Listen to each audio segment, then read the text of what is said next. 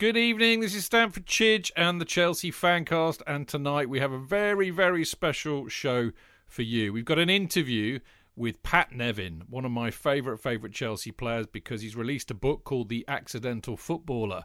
So tuck into this for the next couple of hours because you will love it. But for those of you who have yet to be discovered in the Amazon rainforest, you might not know who Pat Nevin is.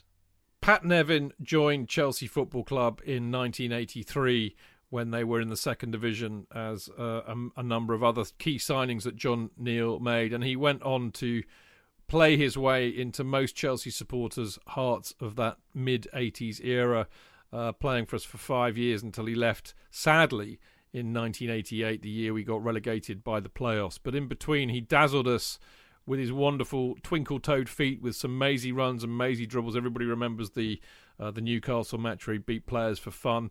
And he also created huge amounts of goals for the wonderful Kerry Dixon and David Speedie. But apart from all of that, Pat kind of cut a niche as a very different kind of footballer, one who was into music, indie music, and not the traditional type of footballer that you would meet.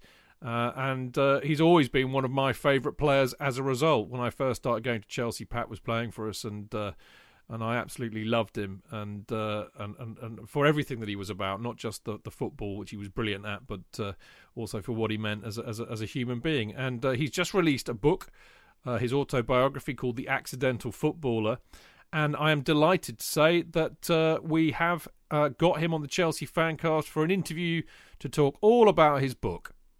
So, Pat, a huge, massive, and I have to say, and I blame myself for this entirely, a very long overdue welcome to the Chelsea Fancast. Yeah, it's good to be on. I badgered you long enough. And I will get on. Thank you. If only that was true. It was me being remiss, Pat.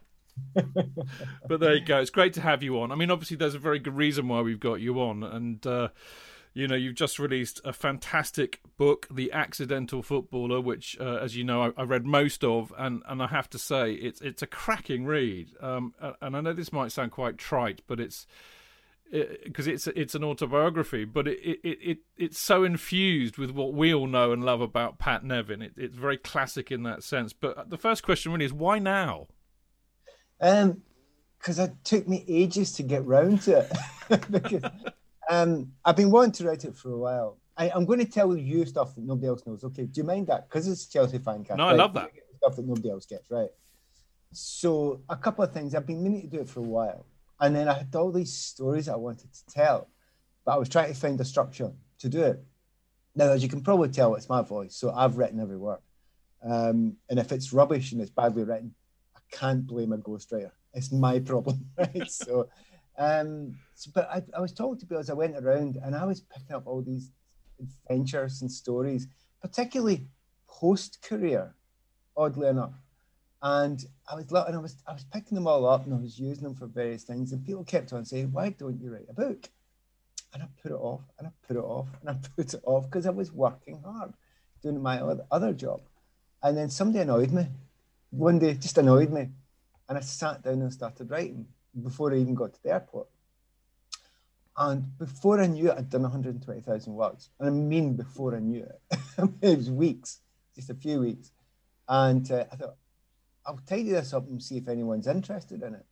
And took it to the publisher. Because I'd never, this wasn't the way most books are done, i.e. you get a publisher and you get a deal. Not for me. I wanted control. And they kind of liked it.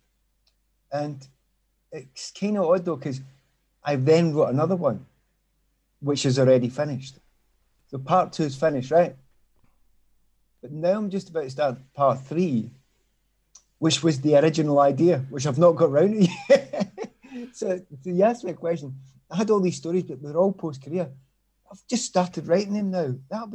That's 2 books away. I mean, it sounds... So I loved the first one. I loved it, because I had never looked back. I'd never looked back other than, oh, that was quite nice, but never really considered it, because you always look ahead if you play football. And see, looking back, honestly, it was a joy. Because I was guilty looking back before this. but it was great fun.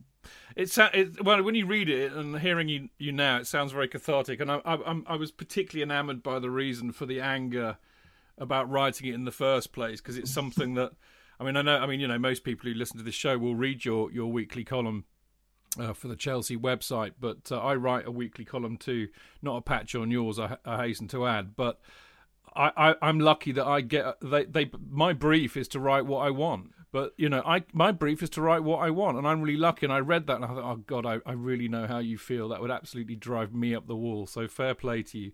And I could add one line to that. Yeah. I love the fact that you said that. One guy who was interviewing me last week said, I read your prologue about wanting to write and be allowed to write, and about, clickbait these days. He said, I punched the air at the end of it. Well, I kind of did too in a way, and a lot of simpatico there.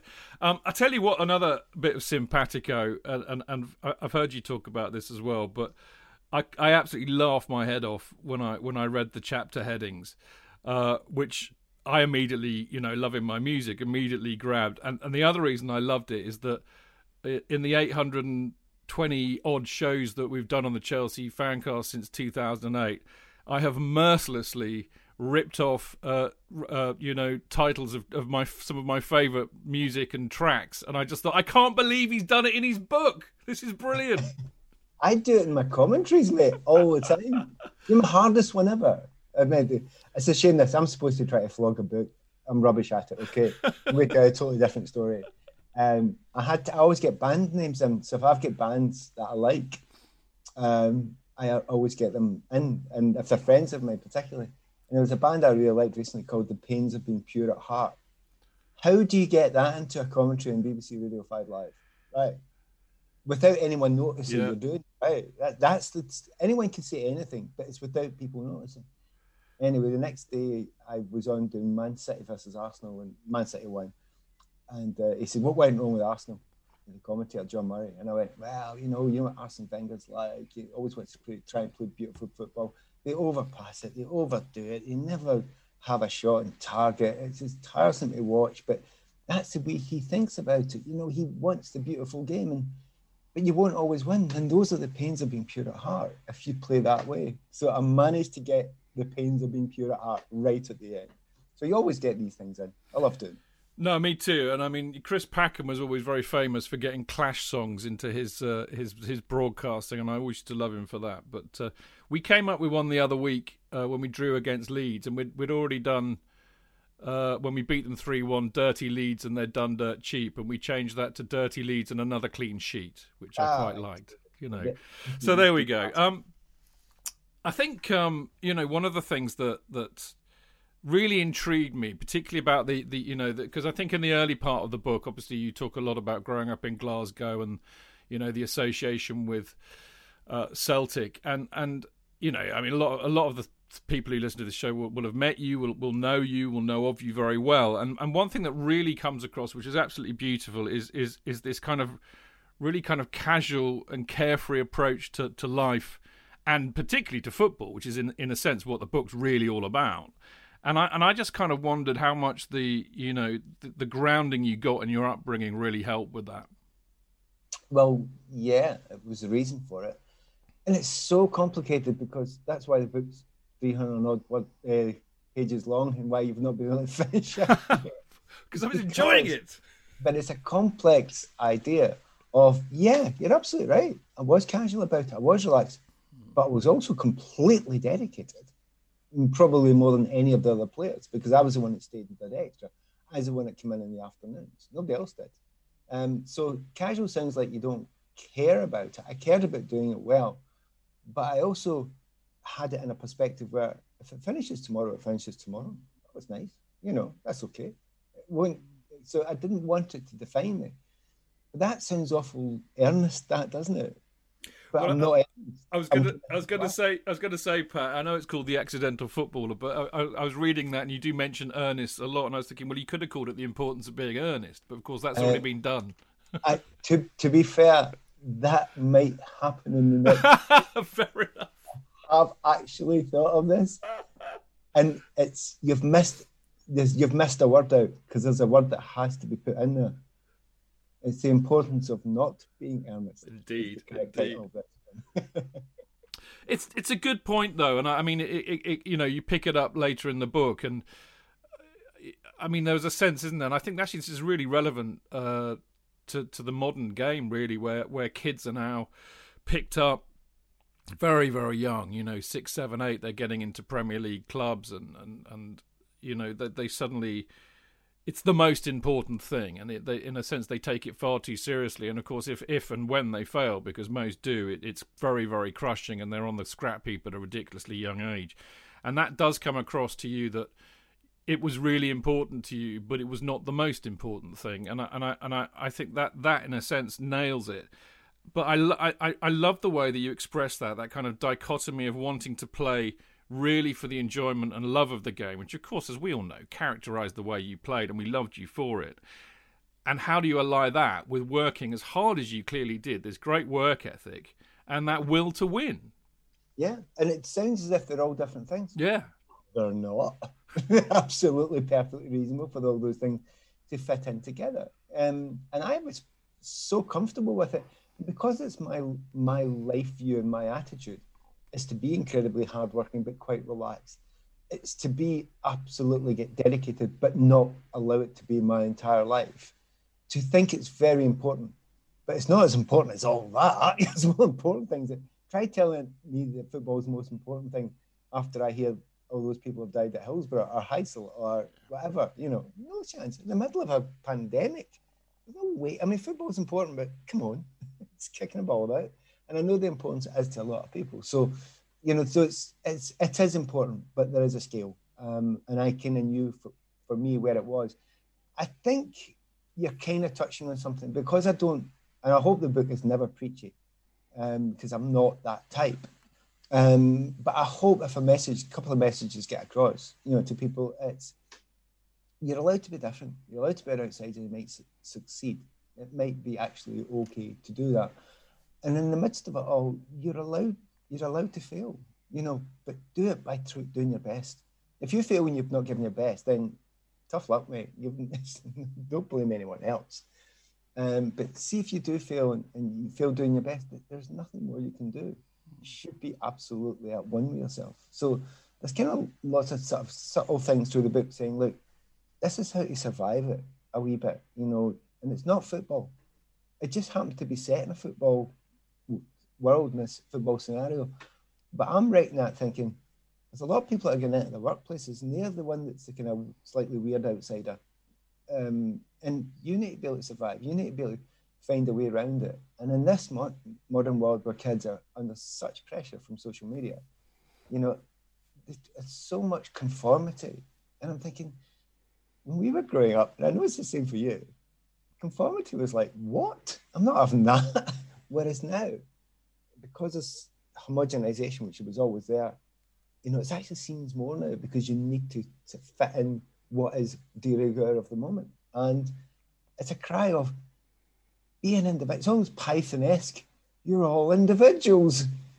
Yes, we're all individuals, but you're allowed to be an individual. By the way, see, try to write a book and not quote Python and Douglas Adams every 20 pages. It's absolutely hell for me. I totally concur with that. I think it's a really good point. I mean, you know, I think probably just about a couple of years younger than you.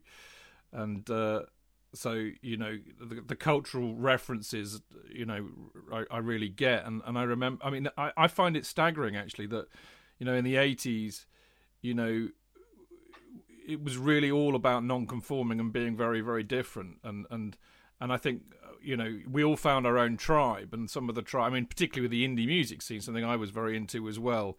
You know, it was that willingness to be different and to not conform that ironically brought us together. But you're right, it's very different from today, and there's that real desire for kids to not be different. I think they really need to be together. Why that is probably another interview, Pat. So I'm gonna leave that one there. But I mean, look, the book's very self-deprecating and really engaging, and I love your point about you know, football being important but not important. I think Carlo Ancelotti summed it up beautifully a few months back when he said that football is the most important of the least important things. Yeah. It's very hard to get it across to people because many times in my career, people have looked at me, and that meant John Neal, Ken Bates, Jock Stein, and they've looked at me and they've thought, are you taking this seriously? you get the right attitude here. And I'm thinking, why do you not understand I've got as good, if not better attitude than anyone to the actual game? And it's a really tough thing to get across. But I think it's easier now in the game to be slightly different. I used one, I don't know, I think I used it in the book where I mentioned Juan Mata. Juan was very much individual of his own personality and his own way of living. And I really like that about Juan. And although people are sort of seemingly having to behave differently now, you don't really. You can actually completely be yourself within football. So I'm desperate to say that. I've completely forgotten what your question was. Well, it wasn't really a question, which is probably why. It was more just agreeing with you, really, that, you know, that football, I mean, you know, as supporters, we you know, spend so much of our life thinking about it. It affects our mood hugely. I mean, after the Leicester match, and I mean, maybe this is because the fact that I wasn't there, the cup final, whereas normally as I would be, you know, so after the defeat, you would have gone to the pub, had a few sherbets, you'd have been all right. But I was in a real mood for 2 or 3 days. So, you know, I kind of think of myself, well, I should know better. But it's too visceral for that. It affects you. But in the wider scheme of things, there are more important things to do. And, you know, my job is a psychotherapist, and the other job is doing all the football stuff. And actually it's perfect because they are so completely removed from each other that I can lose myself in one and then lose myself in the other. And in a weird sense, that keeps the balance going. And I think, again, what you talk about in the book throughout it is that real balance. And I sense that with you, that was so important to you. Yeah. Why did you feel that originally? Tell me more. Sorry, I'm not. If you're not careful, I'm going to ask you about your childhood, but you've already told me because you've written a book about it. No, I don't know. I love the fact. The message actually sounds quite serious the way we're talking about it here. In the midst of it all, I kind of was hoping everyone was laughing through this as well, because there's another kind of story to it where we're all quite different people at different times, aren't we? Yeah. We are different things to different people and ourselves when we're in different moods. You say you were stinking in mood after the Leicester game, but I mean, as I've got older, the people that I admired them for that, their attitudes, not for what they'd done, just usually for their attitudes, which is an odd thing. I mean, I'd love P.G. Woodhouse, you know, because of the kind of attitude he has toward life. You know, it's and a classic one was, I think they might have used a kind of version of a quote by Humphrey Lyttelton, you know, which is, whilst we strive against the difficulties of life and creativeness, never ever forget that we have to hold on with an iron will to the ability to be silly. And I love that. You know, you have to remember that, because, and I said a similar thing. I do a World Service show every Thursday, and massive, gigantic audience, right?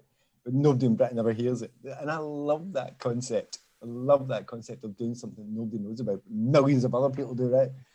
And the girl on it with me is Heather O'Reilly, and Manny Jasmine's on it. But Heather, we were chatting about this different attitude towards it. She's very American. Go on, win. It's winning. All that stuff, you know. But I love her. She's great, right?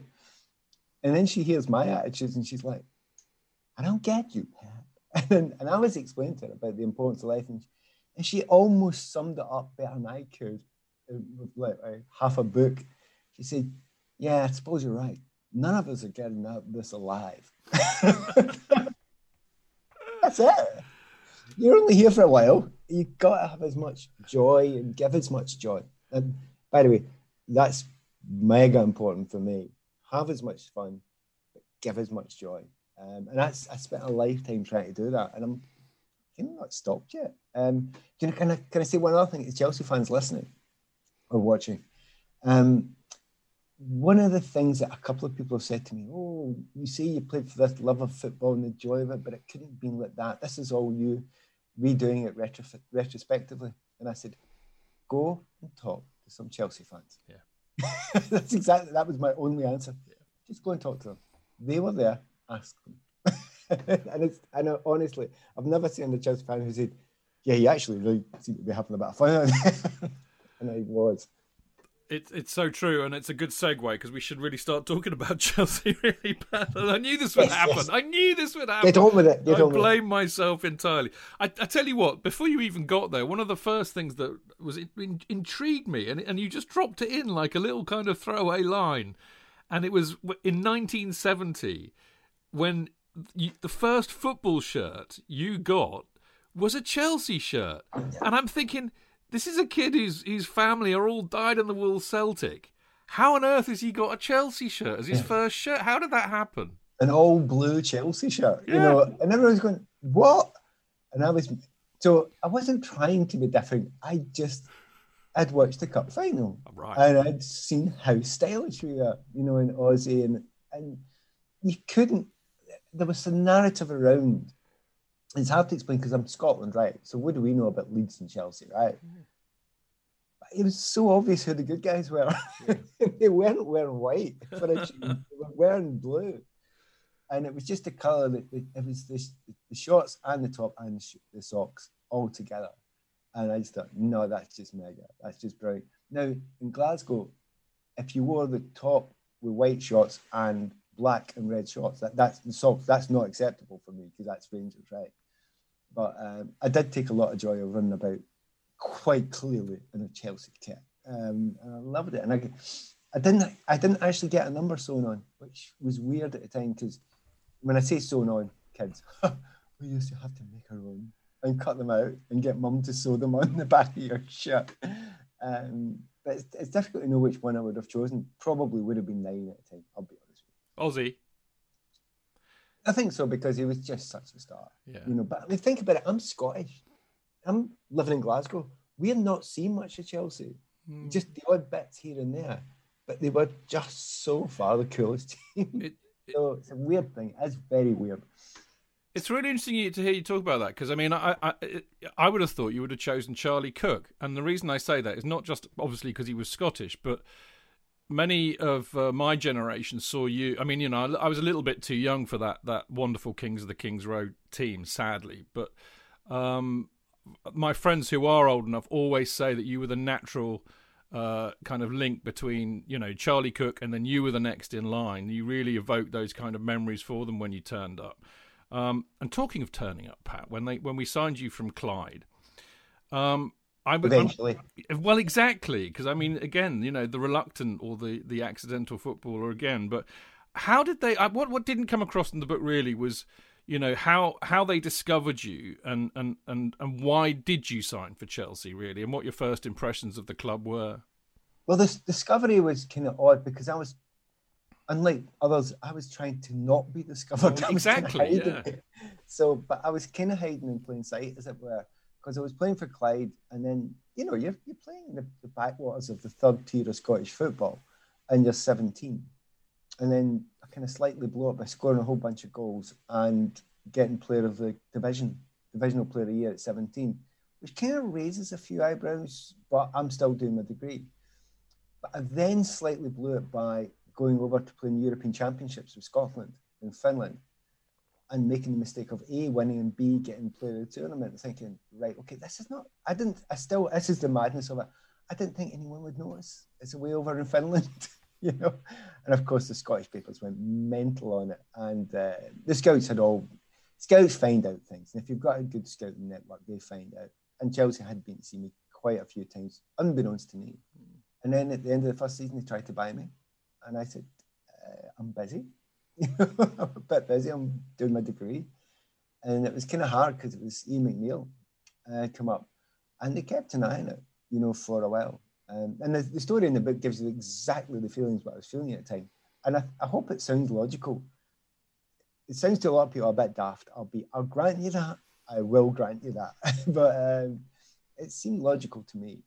But when Chelsea come back in the next season, and I wanted to go and play the World Youth Championships and miss my final exams, I thought, actually, I'll do this, pure logic. I'll miss my final exams. I'll play in the World Championships in Mexico. I'll sit all my exams on reset, sign a 2-year contract. What's there to lose? If I fail one of those exams, I'm out of the degree. If I pass all 6, then I'll just do the 2 years down at Chelsea. It's a job. And I mean, I'll never get a game for the first team, obviously. And I'll go back after 2 years. So it's just logic, nothing more than that. And when I went down, it was probably, and there's a lot, I mean, for any Chelsea fans, I hope there's stuff in there you've never heard before about those first training sessions and why it suddenly went really well. Because I don't think I've ever really spoken in much depth about that before. And that was me really digging into my memory to what it was really like in those first sessions and that first time.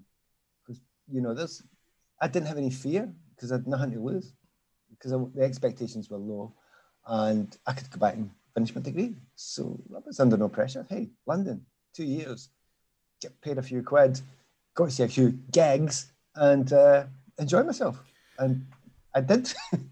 Well, it's interesting you say that. And I mean, we touched about the kind of the this kind of fairly carefree but steely underbelly attitude. And one of the things that really struck me in the book was the chat that John Neal had with you on the first tee at St Andrews, where he reveals really what made you as you are, I would say, perhaps as a person, let alone as a footballer, but all to do with this confidence that you have. Yeah, you know, the confidence mostly comes from not taking myself particularly seriously. You know, I did when I was at Chelsea, I did look quite gloomy sometimes, and I did look very. Well, that was the indie look. Come on, Pat. It was the indie look, and I'm thinking, I'm not like that. Like, but you know, but I was, as I say, I was a bit more earnest now. But what John had figured out quite quickly was that I didn't get nervous. I was never really particularly worried. And he would see everybody else trying to hide their nerves, and I'd be sitting there playing some music, you know, and then take my headphones off, and he'd say, "Give a ball to Pat, and you'll win." And I went, "Yeah, cool." I'm like 19, so it's kind of weird that he took me on the golf course at St Andrews. I'd never played. I mean, I'm at the east end of Glasgow, so you can hit a golf club, usually over someone else's head, but sometimes in a ball too. I'll grant you that. And as I knew how to hit a golf ball, but I'd never played in a golf course. So my first ever shot in a golf course was off the first tee in the old course at St Andrews with John Neal. And I smacked one up the middle, but he'd stood me there for the best part of an hour, watching people tee off and watch them shaking like leaves and explaining to me, "You don't know how lucky you are not having nerves, because these people, they're great golfers, but they're all duffing it and slicing it and make a mess of it. Some of them are completely missing the ball because nerves can do that to you." And he said, "Never lose that if you can." You know, that utter belief. And belief was part of it as soon as you're on the pitch. The other part of it was, I don't care if people laugh at me. I'm laughing first. I'm there before you, mate, if I do something daft. Hence, having such joy in explaining my missed penalty against Manchester City. I thought it was hilarious. Of course, everyone goes, "You must be very embarrassed by that." And I used to go, yeah, it's terrible. I'm thinking, I'm going to have to stop lying about this after a while, because it was funny. And we were 4-1 up with a minute to go. But there you go. But it was interesting to get little insights. Can I give you, again, I want to give you things that people haven't heard. And even this isn't in the book either. I've been out to see John Neal just before he died. And, you know, memory wasn't great. You know, it had dementia, etc. And I drove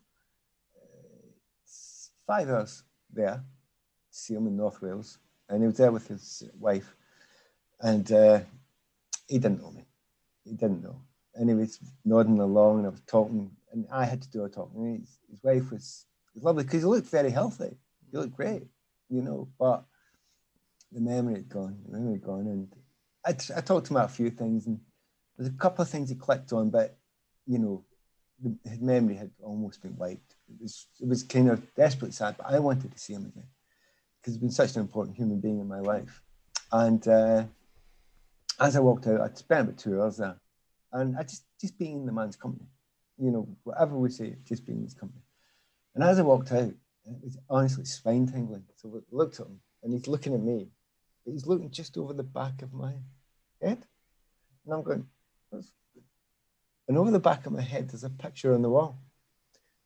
And it's me dribbling around somebody. It's framed. And he's looked at me and he's went, "Wee Pat." And just as I'm walking out the door, it clicked in there. And honestly, I swear to God, I was in the car, there were tears streaming down my face. For that moment, I'd gone 5 hours there, 5 hours back. It was hard, by the way, and it wasn't a nice journey. But see those few seconds, they are so worth it and so stuck with me. So anyway, so that's a good digression. John was a very, very important person because he got it. He got me. He understood that the unusual bits shouldn't actually ignore the fact that that you had a hard-working person and you had someone who was dedicated, all that sort of stuff as well. So I loved that man. He was fabulous. And by the way, hell of a talented, because he had good things. Well, I mean, what a moving story, actually. I mean, I don't know if you've seen the documentary on Jack Charlton, and there's exactly that. I mean, the most moving scene in the film is where he's looking at his laptop and his memory's completely gone, but he sees that picture of Paul McGrath and he just grins. I mean, it's dark, isn't it? I had tears in my eyes. I defy anybody not to watch that scene and feel the same. So incredibly moving. And I mean, John Neal is revered by Chelsea supporters of my generation for obvious reasons. And I think actually what comes across in the book very much actually is what we all suspected, which is what an incredibly clever manager he was. What an incredible psychologist he was, really. The best managers were. And I suppose I gauged them by the tactical acumen, but also their managerial intelligence, but emotional intelligence, the intelligence of understanding other people and not spending their whole time thinking about what they thought. And that takes a level of intelligence to spend your time trying to get inside somebody else. I'm not telling you something you don't know here, am I? Really, let's be fair. If I was any good at it, Pat, I'd be a football manager. But that's it, isn't it? It's trying to understand. Management is a simple thing. It's the people that are working for you maximising the potential out of each one of them under. That's it. It's not more good. That's it. Right? All the else is kind of frippery, right? And the good ones can do that. And I mentioned Jock Stein earlier on. He was genius. He was the man that Sir Alex Ferguson learned everything off. He was genius, right? There's some nice Jock Stein stories in the book as well. But John Neal had that. And he had it in a kind of simple northern way, a kind of simple good sense. I mean, we've all known people with degrees coming out of their ears who are stupid, haven't we? We have. We know them. And we've all known lots of other people who are autodidacts, who have no education, who are some of the wisest people you've ever met. And wisdom, I think, is the word that I would...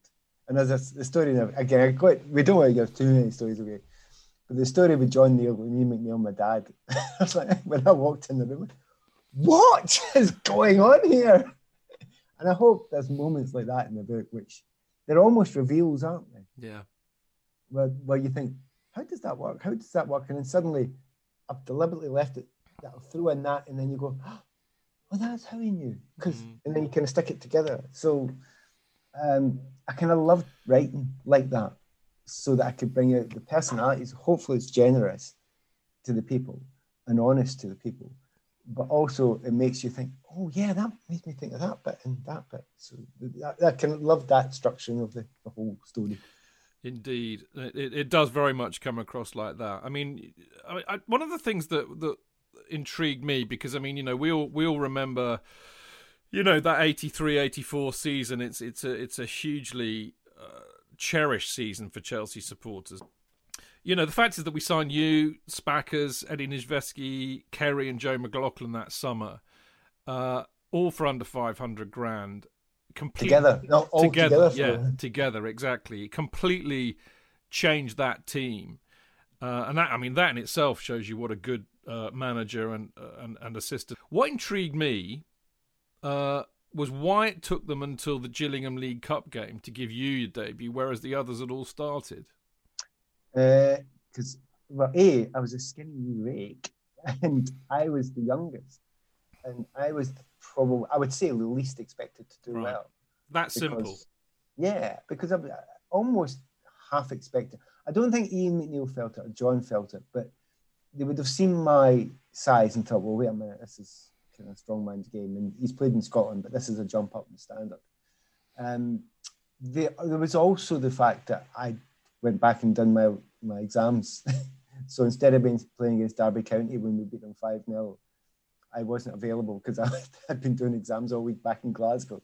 So I missed the start there. And if a team starts that well, you're not going to change it, are you? I mean, there was no need to change it. So, you know, I was dragged quite quickly into the first team. And I think the players, there's a story inside the book to show you how they set it up to show the players that I was a wee bit okay at certain things. Good man management by John again, wasn't it? Brilliant man management. And of course, they all just went, what? How did you do that? And it was brilliant. And I kind of knew he was doing it. I understood it. I'll be honest, I was still frustrated already. Because even though I didn't come down with any expectations, as soon as I started training, I thought, yeah, I can live at this level. This is all right. And then I immediately thought, hey, I want to be in a team. Why am I not playing? And I actually think it was not bad. I don't know how many games, I couldn't tell you right now how many games it was until Gillingham. But it was quite early in the season, wasn't it? 5 or 6, I think. Yeah, 5 or 6 games in. And I suppose he continually wanted to wait to see if, you know, I looked as if I was going to be able to manage everything he was testing me on. But the team were doing all right, you know, so when he got a chance. And also the other thing is Clive was there. Clive Walker was there. And Clive, I think, broken his jaw at some point early in the season. So it did leave a wee bit of a gap. And that's what we football players are like. If there's a gap, you go for it. Man. Yeah, absolutely. And you didn't really look back. I mean, I'm not going to go and do a forensic kind of analysis of the 83-84 season, much as I'd love to, because we'd be here till next Monday. But I think, you know, one of my abiding kind of Pat Nevin memories from that season really was the legendary Man City away game towards the end of the season, where you scored an absolutely superb goal.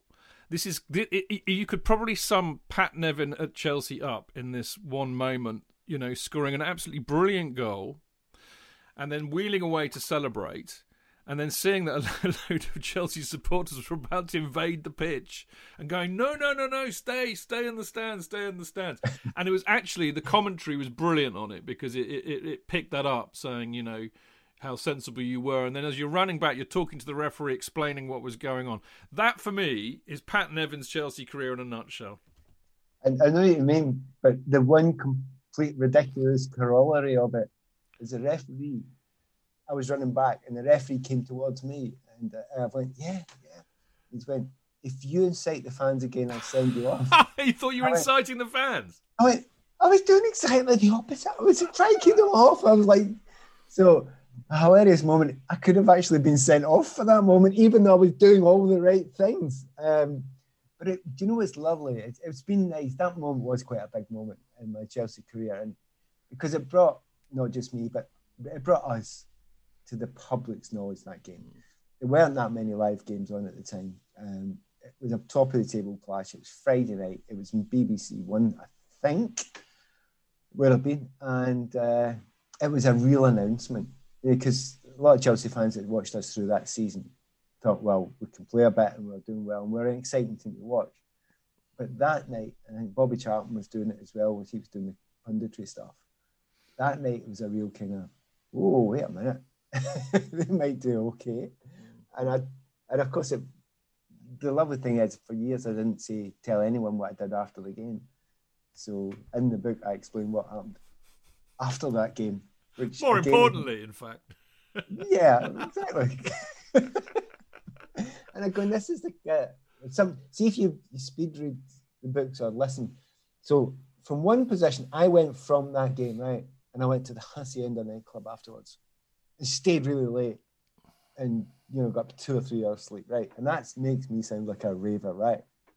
And it's nothing like that. It's almost exactly the opposite of that. That game was finished. I went to the Hacienda nightclub. This was before Manchester in the rave scene, right? There was nobody in it. There was about 10 people in it. And I just wanted to see the structure and the architecture of the place and listen to the music. And I met some number of people like Tony Wilson, etc. there and got to know them. And then slept on the bench in the station before I got the milk train home. And I'm thinking, that is perfectly reasonable behaviour. And I'll grant you, it wasn't. In retrospect, maybe not many other players were doing that. But I felt that was a perfectly reasonable thing to do, to go and see this fabulous new place. And I wasn't into nightclubs, but I knew the Hacienda was something special, something different. And it was a mecca for people who loved indie music and factory records. So there was no way I was going to miss it. So what? I'd been in front of about 15 million people the night before, scoring a cracker for Chelsea in a 2-0 win at Main Road. It does sound a bit weird, but I thought that was a perfectly reasonable way to spend the rest of the evening.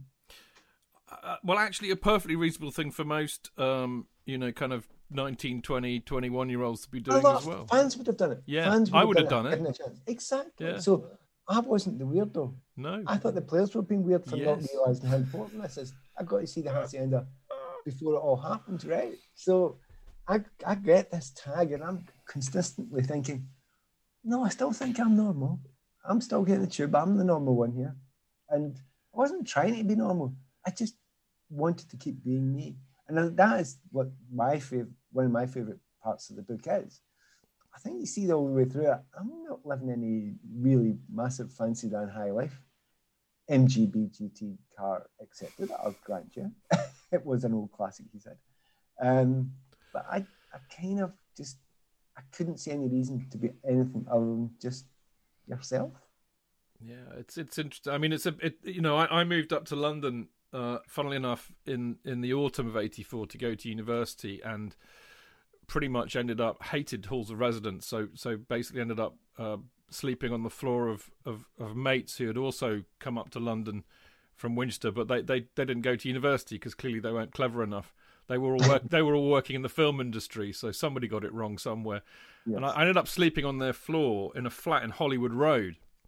Oh yeah, and that kind of rekindled the passion for Chelsea, obviously. But frankly, Pat, I was much more interested in going to gigs and that lifestyle.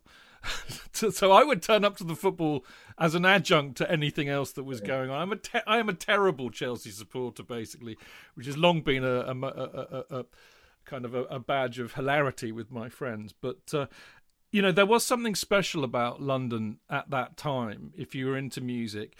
And I'm really so delighted that you covered this extensively in the book. What I did know, but I kind of, as you do, you've forgotten, because I used to religiously listen to the John Peel show. Mm-hmm. And I remember him talking about, I've got the famous footballer in. And I honestly, hand on heart, didn't realise it was you. So to read this in the book was just fantastic. But you and Peely got on really, really well, didn't you? And we did. That makes total sense to me. Yeah, I mean, we met through Bridge News. That's right. A column in Bridge News, the Chelsea newspaper at the time.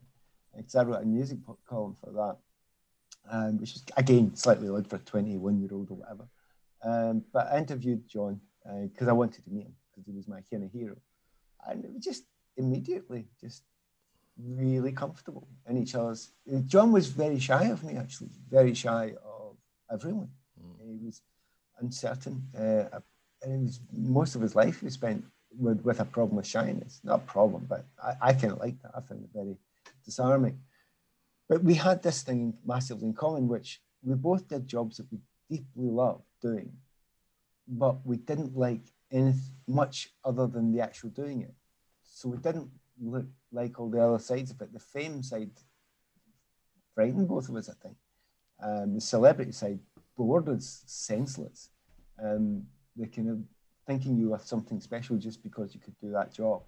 So he was dealing with me. He was a DJ and one of Britain's I would say greatest, but he was on Radio 1. And he'd been it for years and he was at the forefront.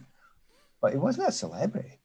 I mean, he would take the mick out of himself. And that was, if anyone remembers slightly later in his career, him doing Top of the Pops, honestly, go on YouTube and watch it. They were absolutely ridiculous. He took them. There was one great line, because Russ Abbott had released a song. I don't know if anyone remembers Russ Abbott. He had a single. And they introduced it. And here's Russ Abbott with his cover of Joy Division's Atmosphere. And of course, it's not a cover of Joy Division's Atmosphere. It's a completely different song called Atmosphere. And he just laughed at it. He loved it. but he didn't like the celebrity side of it, and I didn't like the celebrity side of football. I didn't want to do those sort of sides of it, but I loved the actual and passionately loved the actual art and sport of playing the game. So immediately we were good friends, and the fact of we neither of us took ourselves in any way seriously at all. So there was so much in common, and I admired him greatly. And the stories with John continue for the rest of his life. You know, we stayed friends for all those times, all those years from that first meeting. And it's funny you should ask about John, because I got the FA Cup final. I played him for Everton against Liverpool, and of course I have to invite John. I'm sure, of course, John's a Liverpool fan. I'm playing for Everton, so you know, and that there's stuff around that. But our friendship kept on going. As I say, the week before he died, we met up and went to his house. That's another very long, involved story. Which, yeah, that'll be book 3. Okay, I look forward to that one. I mean, it's you know, it's a really interesting point, because you know you loved your music, and you were a footballer, and John loved his football, yeah, and of course he was known for his music. But I don't think that. I mean, for me, that, as I said, it makes total sense. I mean, historically, I think, you know, for some bizarre reason, which I've yet to put there's a book in here, I think, but I've never managed to put my finger on why music and football seems to go together. And I mean, it's interesting what you were saying about going to the Hacienda. You know, we used to go to gigs, and football, and then a gig, and many of us still. I mean, you know, people like Mark Worrell, Mark Meehan. We often do that. We'll go to the football, and then we'll go to a gig that night. It just goes together. And I mean, Chelsea. I mean, the number of bands that have been Strummer, you know, the Ruts, Kurt Brandon, who's become bizarrely a huge mate of mine, because I used to follow them around as Theatre of Hate and Spear of Destiny. And then I got to meet him because he listened to the blimmin' podcast. And I did an interview with him, and now he's become a mate. I mean, this is nuts. But the music and football thing, and I think in particular Chelsea and music, has always gone together. I have no idea why, but it fascinates me. It is. It's interesting. By the way, you missed out the undertones. So I know. Sorry. Well, and about 50 others, no doubt. Yeah, I mean, there's so many. Yeah. It is, but it's not. It isn't just Chelsea. I mean, a lot of my friends are big football fans, and we follow the music as well, bands-wise. I mean, I would argue there is a team that has got more supporters from bands than anyone else, and it's actually Celtic. It's just ridiculous. I mean, it's just stupid. Although Hibs are quite close. But you wouldn't believe it around the world. You know, some of the biggest bands, when they speak about it. Anyway, it's neither here nor there. It's not a competition, Pat. I think it's an artistic thing. It's an artistic thing. I think you're a Chelsea fan from our era because you kind of love the beauty of it. You know, the style. Style's a better word, actually. Style, isn't it? Because you love the style of it. And style's involved with music and all that sort of stuff as well. And when I say fashion, I don't mean, you know, up to the minute trendy. I mean cool fashion. You know, so I always thought there was that cool fashionable thing about. Or fashionable is not the right word. Cool, stylish thing about Chelsea. Stylish is definitely the correct word on that occasion. So yeah, there's a link between them. Funnily enough, I made a radio show, and I put together a show that managed. It took me years, and I figured out the right way to do music and football in a show, and took it to BBC. Never take it to BBC. No. Don't do that. And it's the only place I could do it because I needed the footage and all the rest of it. Oh my God. And it's a shame because it would be and is one of my best ever ideas. I can't get it off the ground. And it's a shame because the BBC is such a place that you cannot get anything done. Well, you can if you're a certain type of celebrity, but otherwise you're wasting your time. So I gave up on that one. I feel your pain, Pat. I was a TV producer for 25 years, and I never got one program made by the BBC. So, I honestly, and I worked for the BBC, and there's many things I like about the BBC, and like many people, there's a lot of things I'm fed up with them about at the moment. But honestly, that's torture. But that was the football music, and I'd love to have done it in a specific way, but you can't get past. You know, the people that you have, the layers and layers and layers that you need to get past. They don't even want to speak to you at a higher level, level. Anyway, there you go. We could witter about that for forever. But I know what you mean. Let's get back to Chelsea. I know. I was going to say, it reminds me of what you were saying earlier about, excuse me, the writing. You know, that so many other people think that they know what people want, but they're invariably wrong. Well, classically, I get you've taken me down a route, and I will just tell you the truth, right? I will always do it. That's one of my failings, my massive failings. If you go somewhere and something comes into my mind, I will tell you, right? So yes, 2 people looked. I only showed this book to 2 people, and one went. 2 of them said they really liked it. Right? The second one took it to the marketing department, and the marketing department said, "Oh, we just can't see a sales throughput here." They didn't say it is or isn't a good book. That had no interest in them whatsoever. But the other one said, "No, I actually think it's a good book, so we'll back this." I went, "Well, that's good." I think had the other ones then come back and offered me 10 times the money, I wouldn't have went with them, because you want to do things for the absolute right reasons. So it's kind of, there was that you're trying to get things out there. It's hard to get things out there sometimes. But one of the reasons why it's hard is because people aren't looking for something that's of a quality. They're looking at something that's a quick sell.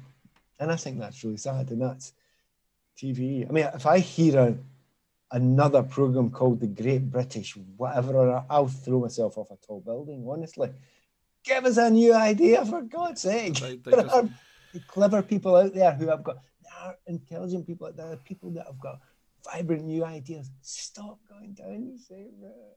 No, it's true. But I mean, interestingly enough, that's another point you make in the book, which is a wonderful bit of advice for anybody, really. And I think, ironically, perhaps comes out of the punk spirit that you and I will know so well, which is if you believe in yourself and you want to do it enough, go and do it. Don't worry about what other people think. You just go and do it. And I learned that from punk, if I'm really honest. So that's why I did the book that way, from punk. Yeah. I didn't go to a publisher. I didn't go to anyone else. Sat down, did it myself. I didn't get a ghostwriter. I didn't do it yourself. Yeah. And if it's good enough, tidy it up, and then it's worth looking at. That's it. It's nothing more. It's pure punk ethos. And punk's got negative sides, as it always had, as every movement had. But the punk do it yourself thing, and that's why I loved it, because back in that time, again, you and I know this. You know, the fanzine culture was huge. You know, and it started in music, and then football took over it a little bit. I love that do-it-yourself talking. So that's why, you know, all the people for the Chelsea fans, they all knew me because I talked to them. I wouldn't, if the big major newspapers wanted to talk to me, I'd be sneaking out the back door. But hopefully I'd then go and speak to the Chelsea fanzine or a music fanzine. That's just the way we were. I mean, it's probably why you and I, well, certainly me, it's still skint. But, you know. No, you got it right. Both of us. That's right. And you feel good about yourself. Hell yeah, because I do what I want. And that's the thing. I'm looking in the background there. By the way, I love your Canos. That's Canos about your thing you've got. It is, yes. And I love your Zola one behind. I wasn't great at keeping all my memorabilia, but because I was writing this book, I had to go and sort through things, and I found a lot of stuff I didn't know I had, which they've been in boxes for honestly decades. Not a man, decades. And it was extraordinary to find some of the stuff. And that shirt that you've got on, i.e. the shirt for that first season I was there, 82, 83, I actually found it with my number 7 on it. So I did keep the original. And it's honestly, it was like finding the only piece of memorabilia I ever wanted to find. And I found it. The one that was that wore for that season. It's great. Well, it's still my favourite shirt, and Canas has become, again, you know, talk about just peculiar things that happen to one in life, in the serendipity of it. Canas has become a huge friend. We kind of got him on the Fancast in the very early days of it. So we're talking about 2009, 10, and I didn't really know. I don't even remember how I got hold of him, but he came on the show, and of course he was nervous as hell. Yeah. And I said, look, Paul, you know, I've got a lot of emails in, and I really want to talk about what happened in the Palace game. I don't want to shy away from that and the racism. Are you okay? I showed him the notes for the programme. I said, are you okay? Yeah, no problem, mate. And, of course, there are a lot of contrite emails that came in from supporters who were there and who should have known better. And they felt awful, and it was an opportunity for them to apologise. And he was just absolutely brilliant. Didn't hide from any of it. We showed him the highlights of the 4-4 against Sheffield Wednesday, which he hadn't actually seen, or he claimed he hadn't seen. I don't know if that's true or not. And he just sat there watching it like a little kid. But he's become he came to my wife and I's 25th wedding anniversary a couple of years ago. He's become a real friend. And a sweeter, more lovely bloke. I don't need to tell you this because you know him very well, but he's just delightful. And this T-shirt's brilliant because, of course, all the funds from the T-shirt go to help Paul out, and he needs it like hell at the moment. So, anyway, we should talk about Canners because the way you backed him was just, again, I think it very much defines you in terms of your Chelsea career as the kind of person you are, and I don't think you've ever shied away from that ever since. In fact. No, there is, and amongst it all, you stand up against the racism stuff that went on, not at Chelsea, but everywhere, but Chelsea at the time had a problem. And I would never obviously back down for it. I couldn't do it for where I come from and my background, the way I felt about things. But the thing in the midst of it is I knew there were so many great Chelsea fans out there who didn't react like that, and they were all getting tarred with this same brush. And I was fuming about it, really upset me massively. But also there was my friend getting this. It was gruesomely unfair in itself. So I'm kind of hard to get angry. I'm a very hard person to anger, slow to anger. I mean, if you think about it, people run about kicking me most of the time, and I never got angry. So, I'm hard to get angry.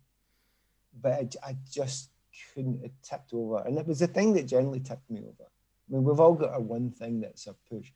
And bigotry be it. And again, it happened to be racism, and it could have been sectarianism, it could have been homophobia, any of them. I don't like any of them. Just people are people. We should get on with it and have a nice time. It's not really that complicated, is it? But we Canners at the time, he was in a difficult position because now you could stand up for yourself more. Culturally, that wasn't possible then. He had to quietly deal with it. And that was even more upsetting that you just had to sit there and take it. So I couldn't shut up. So, that it actually wasn't the first time I'd spoken about it. I'd done music paper interviews and talking about not specific Canners, but racism I found in society. And I'd been involved in anti-racism stuff when I was in college. So, it goes back to the late 70s. Did you get involved in the Rock Against Racism stuff? Do you know what? Yes, and I went along to a few things and helped participate, and it started going towards Red Wedge and things like that. And the problem with that was, with most of these things, it can get overtly political, which I'm fine with that because it has to go partially political. I'm fine with that. But when I start realizing I'm standing beside a bunch of people who are virtue signaling, I just think, I'm in the wrong place. And I do think I'm in the wrong place. Because I know the people, and I know it's virtue signaling, and I know that they don't passionately believe in it, my back creeps. So I don't want to be involved in it. Yeah. So I've got very much a way. I'm not a tub thumping bandwagoner jumper. I'm somebody who, if I believe in something strongly, and I think I can have a minor effect, have some effect, some positive effect, you'll hear me. The other time you hear me is if you ask me, and I'll just tell you what I think. It's okay. And I'll listen to what you think, by the way, which is the bit that always surprises a few people these days. Yeah. I will listen to your point of view. I might be completely different from me, but I will listen to you, and I will open my ears, and I will take it on board, and I might disagree. But a lot of the time, I'll try to understand why you are thinking what you're thinking. So that was my kind, because I think we're living in a culture now, a cancel culture, where I'm not happy with that. It's not acceptable. That who decides what we are and aren't allowed to talk about. That's not a good place. Well, considering that nearly all prejudice is down to a fear of the other. It just shows you how daft that attitude is, in a sense. Exactly. if we, I mean, this is going to sound very hippie and trite, but if we actually worked harder to understand each other's differences, we would probably be better off for it anyway. Yes. Lecture over, Pat. Yeah, no. And the stupid thing is where it's coming from. It's coming from the universities. I know, it's crazy, isn't it? Anyway, listen and learn. I promise you I am going to get back to the football. Yes. But before I do, one thing that really intrigued... I'd heard this from somebody before. A mate of mine happened to know this, but it comes out in the book because you met... I can't remember his name now, but one of the writers for the... Andrew from the NME? Adrian Thrills. Adrian. But you had a flat in Pimlico. I did. I have to ask you this. When and where? Sutherland Street. No! Number 44. First floor. Hells. Why do you... I own a flat in Pimlico, 23 Sutherland Street. Well, I was in 44. So you must have been down the Lupus Street end. Yeah, right down the bottom, yeah. And we were right up the top, opposite the White Ferry House. Yeah. So the thing is, I started, it was a year in Earls Court, and my wife winds me up because I pretend to her, because I come from the rough part of the East End of Glasgow. But I say, oh yeah, no, I've changed. I really was brought up in Earls Court, and then Pimlico, and then of course it was Kensington. Yeah, she gets a bit fed up with me. But no, I was Sutherland Street for a year and a bit. I'd been in a terrible flat in Earls Court. It was absolutely horrible, but I couldn't afford it anymore. And then I got a slightly better one, but still a one-bedroom flat in Pimlico. Adrian and I shared. Adrian, one night he would have a sofa, one night I'd have the bed, and we'd switch around. Which sounds really weird for a professional footballer playing in the top league, but that's all I could afford because I wanted to stay in central London. But it was better than, a lot of people had at the time, and I didn't bother. And there's some nice stories about that flat in the book. Anytime anyone from Scotland that I vaguely knew or even didn't know, but somebody I knew arrived at Victoria Station, whatever time at night, it was almost always girls. They would phone me up and say, "We've nowhere to stay." Oh, all right, come here. And it was like, people would say, "What, strange girls come here?" But no, it wasn't like that. So I'd kind of put them up and feed them and all the rest of it, because I was away from the stray myself once, so you do that. But I loved it. It was a nice place. There was a brilliant restaurant. I remember taking my girlfriend up to a restaurant. So if you walk up, if you don't come from London, tough. I'm really sorry. This is between me and Pat. You lot can just... If you walk up Sutherland Street all the way to the top, you keep on going and you go the back way up to Sloane Square. Yeah. But halfway up, there's a cafe that all the taxi drivers used to go to. And across the road from that was a really cool restaurant. And I loved that restaurant. I used to take my girlfriend there. Blew it one night because I was sitting in one night. I thought I was doing okay.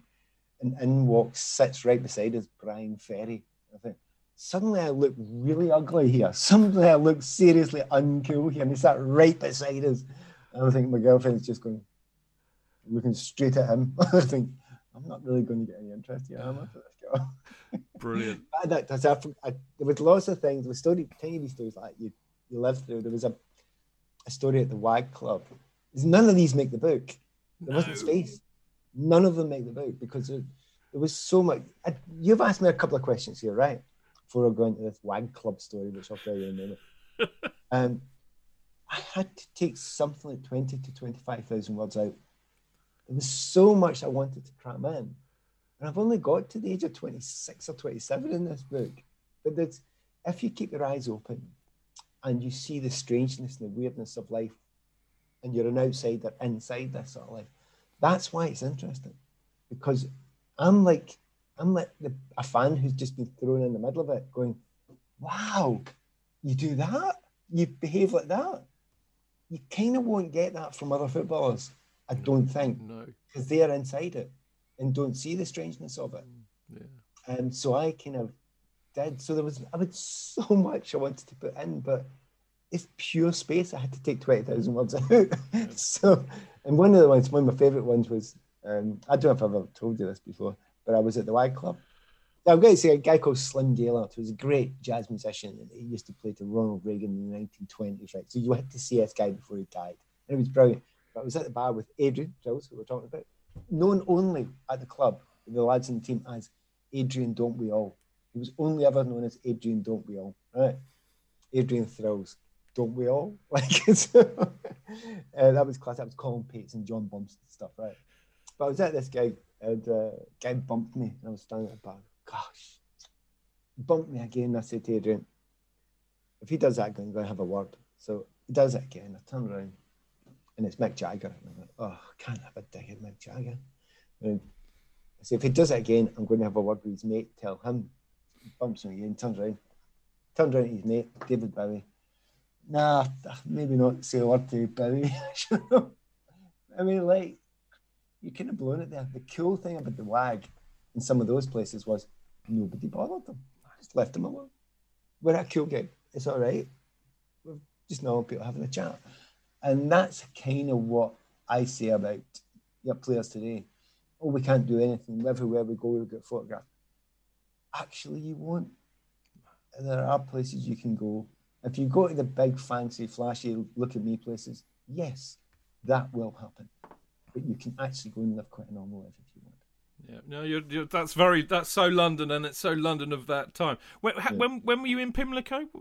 84? I would think 84 to 85, 84, 85. So you did the right thing and cleared off before I got anywhere near it. That's okay. Yeah, we had a flat. My first flat was in St George's Drive in 87, and then I moved to Westmoreland Terrace when I'd got married. And then I found out the Small Faces had a flat in Westmoreland Terrace. Pimlico is so cool, Pat. No, it's not. Yes, it is. I moved quickly. I was up to South Kent beside Gloucester Road for about 6 months. And then I had to buy a place. And I ended up buying a place in and okay, then I bought a place in Kensington. Yeah. Very nice part of the world, Pat. But the stupid thing about Ken High Street was, and indeed is, well, it was then, I bought a flat there, and it's a small flat. By the way, anyone who thinks I'm into small flat, trust me. And it was a real, oh my God, a footballer. There goes the neighbourhood kind of attitude. And that shows you how different it is now, totally different. But it's not. It's London. You're talking about that part of London, West London. I'm home when I'm in West London. Yeah. I absolutely am at home. And considering I'm Scottish, from Glasgow, I live in the Scottish borders. I'm at home. And I love London as a city with a passion. I love the place and still do. And it's never, ever, ever dulled for me. No. And that is, and the only sadness is at the moment, the downside is it's not being able to be itself at the moment. But there's a little golden era and Londoners will know this, particularly Londoners, and people who live around it. There's a golden era we're just about to have, right? And it's going to be short. It's when everything opens up and you're going to get some of the shows and gigs or, and certainly the restaurants and all that.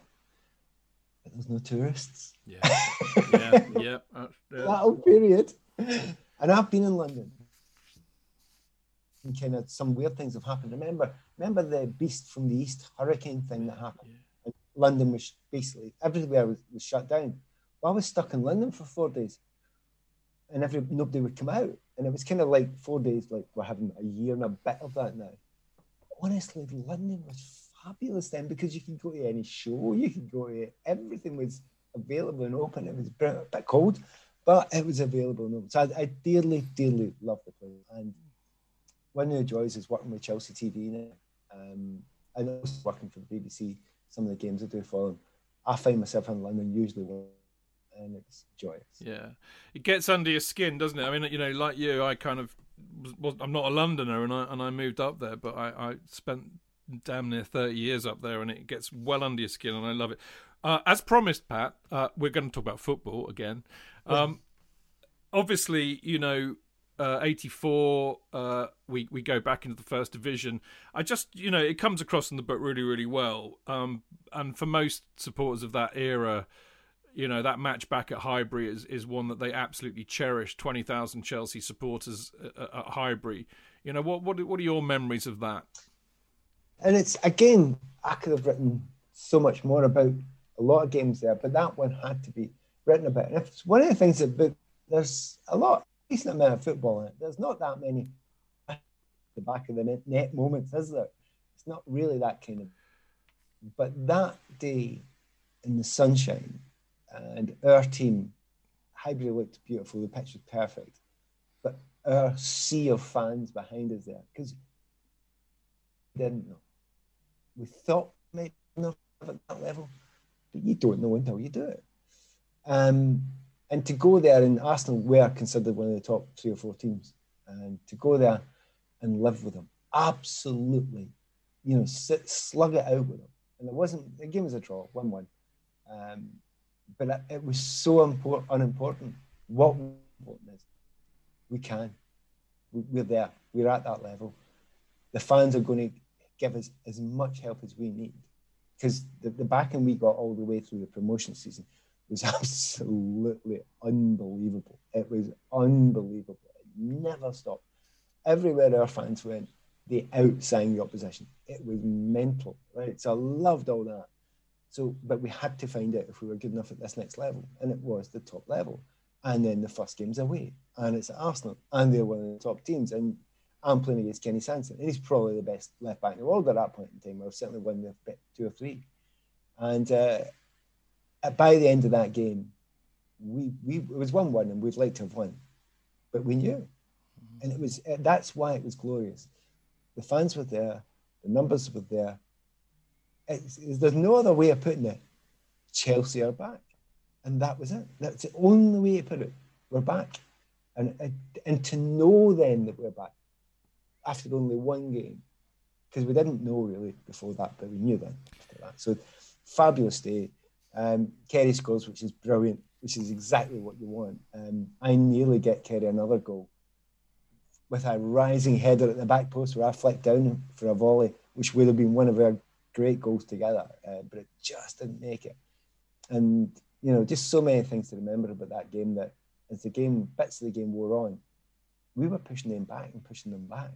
And they were like, God, what's going on here? This is just a bunch of amateurs for the division below. We should be hammering them. And they didn't know any of us. I mean, Charlie Nicholas was playing for them. He was really famous. They had me. We had me, who nobody kind of really knew to the same level. So it was fabulous. It was just joyous to play in that day, in that moment. There were some great games in that era, and funnily enough, unlike the Arsenal one, they involved lots of goals. I mean, the 2 that come to mind are we mentioned it earlier, the 4-4 against Wednesday in the Milk Cup, and then later the full Members' Cup, the infamous 5-4 against City. And the thought occurred to me, actually, Pat, what gave you more joy? Was it scoring goals or was it creating goals? Yeah, creating them generally. Yeah, it's kind of easy for me, that. And I know it sounds really odd, but when you score a goal, it's usually just you're in the end of it. Now, if you score something really special, like I scored a few scoops and things like that in my years and a couple of dribbles, and they're great because they're creative. But if there's a really, if it comes to you and you just tapped in, so that's great. But the real joy for me is the creativity. So if I dummy 3 players, drag 2 towards me, see 2 runners going to the back post and flick it between 3 people, and play a perfect ball, and I've developed and worked this out in my own mind so I can draw all this around and I know exactly what I'm doing. That's a million times better because you've developed a whole scenario around you. You've got a 360 awareness of everything. You're deliberately understanding where the movements of everybody went. It's like chess. It's like a great move in chess. You've done it all, you've built it all. And you know that Gianfranco, watch Gianfranco playing when he was at his best. I mean, really, that was what Gianfranco would do. My best players, my favourite players all do. That's why I love David Silva above just about anyone else in the game. I love David Silva because he played football the way I tried to play football. And I could see exactly how his brain was working. And he would do things in games the last 10 years that I would think, I remember exactly doing that. And nobody's noticed why he's doing it. I know why he's doing it because I did exactly that. So yeah, the creativity and making goals, definitely.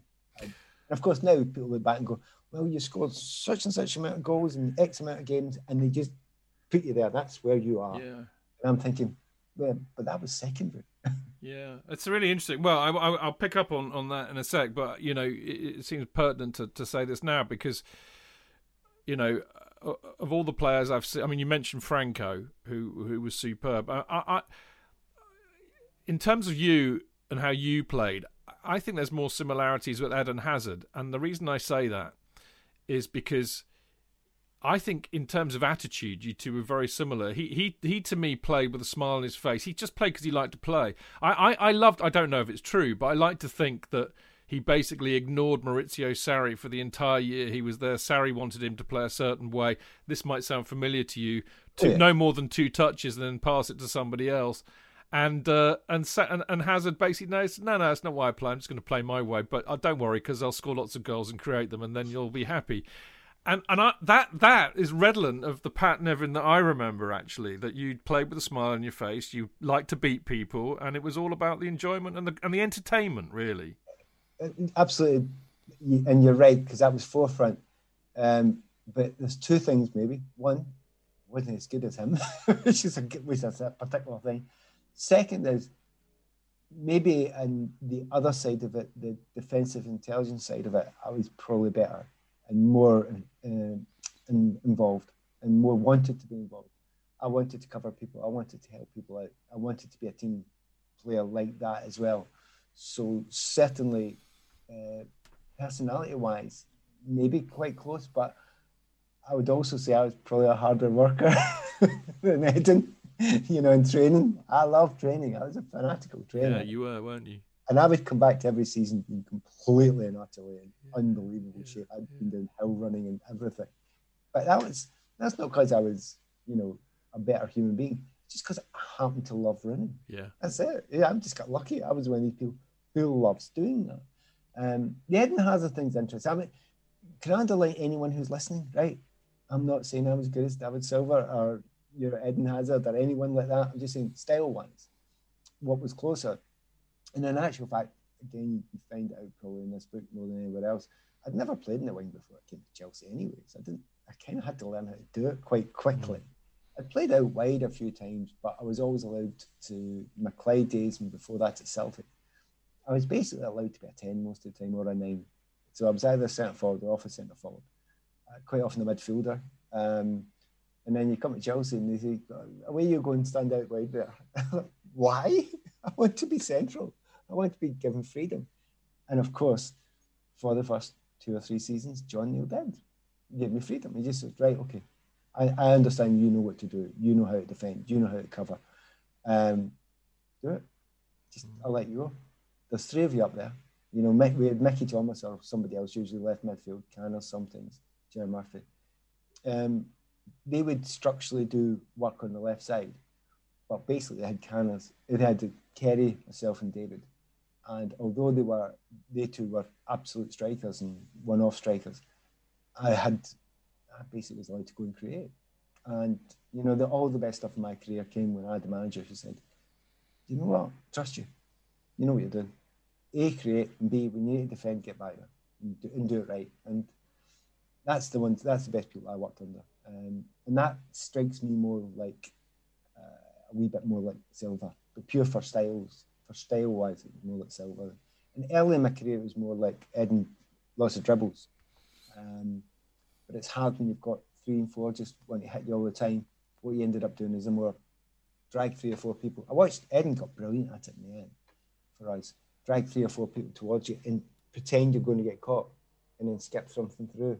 Suddenly you've taken 4 people out of the game. You didn't actually need to dribble by them. You just draw them and pull them and draw them. So Eden got very, very good at that as well. So there was method, if you like, in the madness, and it wasn't. Because in the book you allude to it as high dad and playtime. Yeah, that's different. That's a different story. Once per game, I'm allowed just to be really, really indulgent and stupid, right? Just give me the ball. I'm going to do something daft now, and it would be beat 3 or 4 players and go back towards the goal and do a scoop over somebody's head or do an outrageous piece of skill in the middle of it. And that was high dad. That was because my dad was at the game and I couldn't get a chance to see him. So if I'd done something like that, at the end of it, I'd turn around and give a wee look up to the stand. And maybe people in the stand would think, what's he looking at us for? I was just saying, hi dad. something that I will never, and even at the time when I was fit enough, would never be able to understand. It would be the joy of beating several players in a wonderful mazy run. I just was rubbish at football, bless my heart. But so I can't really understand what it must be like to have that amount of talent just to be able to beat players for fun. When we watched you, it looked as though that's what you did. You were beating them for fun. I think it's an old cliche, but there seemed to be some truth in that. Oh yeah, I know there is, absolutely. There's a guy I watched recently, and I'm gutted because he's injured now. But the boy Eze, Palace, right? So up until last week, he's probably the best in the UK at going by the first and second man, right? He just does it. Now, I'm not saying he's the best player and the most skillful, but I'm saying to actually beat people with pure skill. And he does this thing, and it's remembering. Now and again, something comes in, and you go, I know exactly where you are there. Because and any Chelsea fan of a modern era will remember this as well. Ball comes to Eden, right? The guy comes round towards him. The guy's about 3 yards away from Eden, and Eden's thinking, right, how am I going to beat the second one? Because he's done, he's gone. He's not reached me net, but I've done him. Because you know you've done him. Even long before he's reached you, right? Because you have manipulated your body shape, his angle of approach. It's just you've known how to do it, right? And Eze does it quite a lot. He's beaten the first man long before he comes, and he's already going, right, where's the next one? And I've seen that, and that was one of my favourite moments that I used to love, of guy running in, I'm thinking, right, he's done, who's next? And he's trying to explain it, and it sounds terribly arrogant, doesn't it? It's not. I've beaten him. How do I beat him in such a way that I now put the next guy on the wrong foot or out of balance, etc.? And how do I try and throw my body a certain way that would do that? And when you're in that vogue, when you're in that moment, that is a fabulously beautiful place to be. I promise you, the world is in slow motion. It's like people say about car crashes in slow motion and things like that. When you're in that moment, it's so fabulously slow motion. Because you think, oh, that's fun, he's done. And then I know what I'm going to do the next one. And by the way, they're all coming in here, and the ball I'm going to play is 30 yards over there because Kerry's free. And I'm doing all this. And it's a lovely, and you can't be in those moments all the time. Although I suspect Kevin De Bruyne probably almost is. But it's a beautiful, fabulous, wonderful place to be. And I love it. And when I see anybody, hopefully I'm generous enough in spirit that when I see somebody else doing it, there's no jealousy. There's a big smile, a big grin of, good on you, mate. I bet you're loving that right now. Yeah, well, I mean, people can't see this, but I can. And the smile on your face as you were talking about that just says it all. It's just that pure joy. And I think, that as supporters, when we see a player do something that's brilliant that we could never do, why is it that players like you, Hazard, etc., De Bruyne, it doesn't matter. When you get the ball, everybody gets up out of their seat. That's why. It's almost indescribable. So just to recap, Pat, we're really, 83, 84 we go up, 84, 85 we finish 6th, 85, 86 we're doing okay. There was, there was a chance, I think, that you could say that we were in with a chance of winning the title. Yeah, we were. We've got this great side with some great players. Kerry's banging goals in for fun. Speedo's banging goals in for fun. You're creating goals and scoring goals. We've got Bummers still there, Colin Pates. We've got some great players playing great football. And then it all goes pear-shaped in a way that it only can at Chelsea. Is it really as simple as John Neal leaving? Is it to do with the fact that we just didn't have the depth of squad? I mean, I know these things are hard to put one thing, isn't it? It's all those things. And to be honest, I wouldn't have given you a simple binary yes, no, this is the answer. And I didn't do that. I made no attempt to do that in the book. Some of the things that I found out were wrong, I only found out by looking back. So at the time, I thought I knew it was wrong. But remember, I'm seeing it through only my own eyes. Happily, with a bit of age and experience, you realise that, okay, there were other eyes there that can be looked at. Certainly, the change in style of the team. was disastrous. It just didn't. Why did they do that? Because I was there and I read the book and it really goes into this brilliantly. And I come away thinking, why would you do that? It just doesn't make any sense. Sorry, was that me that said that, or you? No, well, no. Well, Exactly. you might have well have said it, but I look at it. How you play brilliant football. You've got all the right. It's a bit like saying to this current team, who are all really good at what they do, exactly the same. Now we just want you to play long ball to Werner or Pulisic. I mean, it's just insanity. Why would anybody do that? It's my analogy. There's a million analogies out there. It's like buying a beautiful old classic car that's buffed up to perfection, right? An old MGB or old Mercedes, right? And then taking it out on a mud drive around the worst hills and divots and potholes, and why are you doing that? It just doesn't suit. It's not right. It's not the right place. But there was a style. People have to understand it. English football's history is long ball, and certainly there are a lot of coaches, and there were a lot of coaches that were very direct. And we went far too direct. No, I say we. Some of us didn't. Some of us, a la Eden Hazard, went get lost. I'm not doing that. I'm doing my thing. And I suppose that we didn't have the right players to play that different system. John Neal, it's fun. Do you know one of the people this book I was happiest to write about was John Hollands. Really happiest to write about. Because Holly got a lot of stick at the time because he was the manager that was in charge when that happened. He wasn't. It's a shame though because he was a decent enough coach himself, but he allowed the other guys, the assistant coach, to do the systems. And I'm going, what are you letting Ernie Whalley do this for? He's just the worst for that style. Because I didn't like that style. I'm biased. I didn't like that style. I actually liked the guy, but I didn't like the style. But Holly, I wanted to give him his due because Holly had lots of sides to him, and there was a lot of bad feeling towards a guy who was a historical figure in the club, and I wanted people to understand that it wasn't black and white. It was. I'd rather they'd have done something else, and eventually they got rid of the assistant coach before they get rid of John, as I remember it, to give him a chance to do it another way, but it left it too late, and then the feeling had got really bad. So there was a tactical side that was a mess.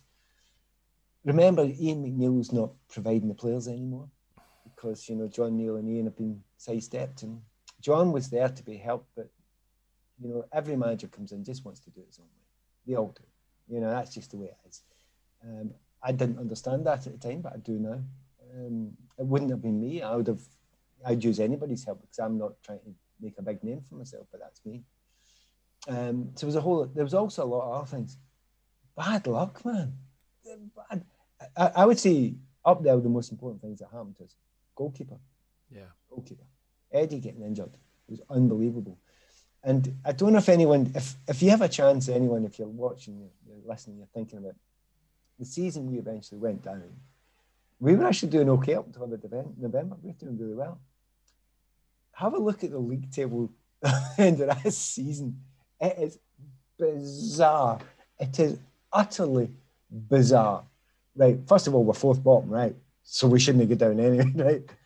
We're miles away from third bottom. So even though we've had this terrible season apparently, and we had a terrible run in it, we're still miles away from what should be relegation. Then you have a look at the goals we've scored and you think, we're about fourth or fifth top goal scorers in the league. I don't know what it is. It's something like that. It's utterly, completely stupid. And we weren't brilliant, but we were a good team still. And then that is, honestly, of all relegations I've ever seen, it was the daftest. It almost feels you'd need to try hard to get relegated with that team. It was that stupid. And that was what was most upsetting. And it was so upsetting for me because, going back to all the stories in this book, I get a chance to explain in detail the true story of why I left the club. And I never get a chance to at the time. And it hurt not getting a chance to at the time. And I always worried that I would upset, Chelsea fans would have been upset with me. They never seemed to be honest. They never were.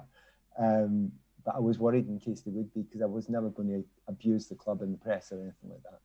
And one of the joys of writing this was getting that story out in precisely my own words.